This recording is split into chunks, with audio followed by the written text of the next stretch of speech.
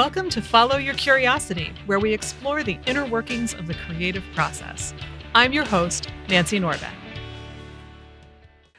Hey there, it's Nancy Norbeck. I am back with this week's Creative Pep Talk. And this week I have a specific thing to talk about because this past week I went to New York City to go to Radio City Music Hall and hear a-ha, the Norwegian band from the 80s that has largely been forgotten in the US, but has not been forgotten at all in the rest of the world. And it's something that I've always wanted to do. I've always loved them. I've joked for a while that I was one of the 8 people in the US who knew that they had more than one album. It's one of those things that I never thought I would get to do. But when the opportunity presented itself, my inner 14-year-old went just a little bit crazy, and rightly so. It was a fantastic show. And, partway through it, around the intermission, I just sat there thinking, wow, this is amazing. And it is making my inner kid so incredibly happy. And why don't we do things more often to make our inner kid so incredibly happy? Because it's not bad for us. I mean, unless you're spending, all of your money doing whatever that thing is, or it's harming someone or yourself somehow, it's usually really good for you to do the things that make your inner kid happy. Somehow, when we grow up, we get this message that says that those things aren't important and we shouldn't do them anymore. Well, I'm pretty sure that those things are, for a lot of us, one of the biggest sources of joy in our lives, and we're depriving ourselves of that joy for no good reason. So I want to invite you this week to think about what things bring you joy. Really focus on things that you absolutely loved doing as a kid, but they don't have to be things that you love doing as a kid. They could be things you've discovered since then. But really think about what brings you joy. And then think about how you can bring more of those things that bring you joy into your life.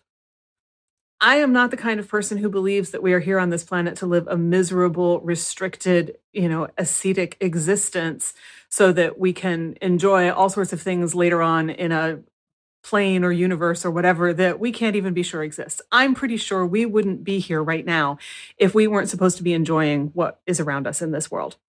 And so depriving yourself for the sake of making money or acting like an adult or whatever you were told about those things as a kid is depriving yourself of the opportunity to enjoy the things that exist in this world. There are moments when you really feel like you're in your element, like you've found your people. It's the same kind of feeling that I get when I go to a Doctor Who convention. Like I can be myself and no one here will think that it's weird that I have decided to dress in a way that has something to do with a TV show, or that I have a list in Google Documents of all of the Doctor Who novels that I have so that I can go shopping for other ones and know that, oh no, I already have that one. No one in that place will think that that's weird. Some of you who are listening may think that that's weird. That's okay. I bet there are some things that you do that I would think are weird too, but it's all right. That's the whole point. Every one of us has stuff that is ours, that is unique to us, that makes us happy. We may share it with people. It was great to be in a room of 6,000 other a-ha fans on Tuesday. So obviously there are more than 8 of us in the country. But, it was like, wow, I'm not the only one, right? But it doesn't matter. I know I'm not the only Doctor Who fan, and I still get that feeling when I go to a convention. The point is, look back, figure out what things you're not doing that you've always loved because you've decided that they're not important, they're superfluous, you don't want to spend the money, that, adults don't do this kind of thing. And give yourself permission to go and do one of them this week. And see how that feels. You can easily turn this into a journaling question just by asking yourself, what things have I not done for a long time that bring me joy? And seeing what answers bubble up onto that page. And if you get stuck once you have that list, I would go on and say, why do I feel like I can't do these things?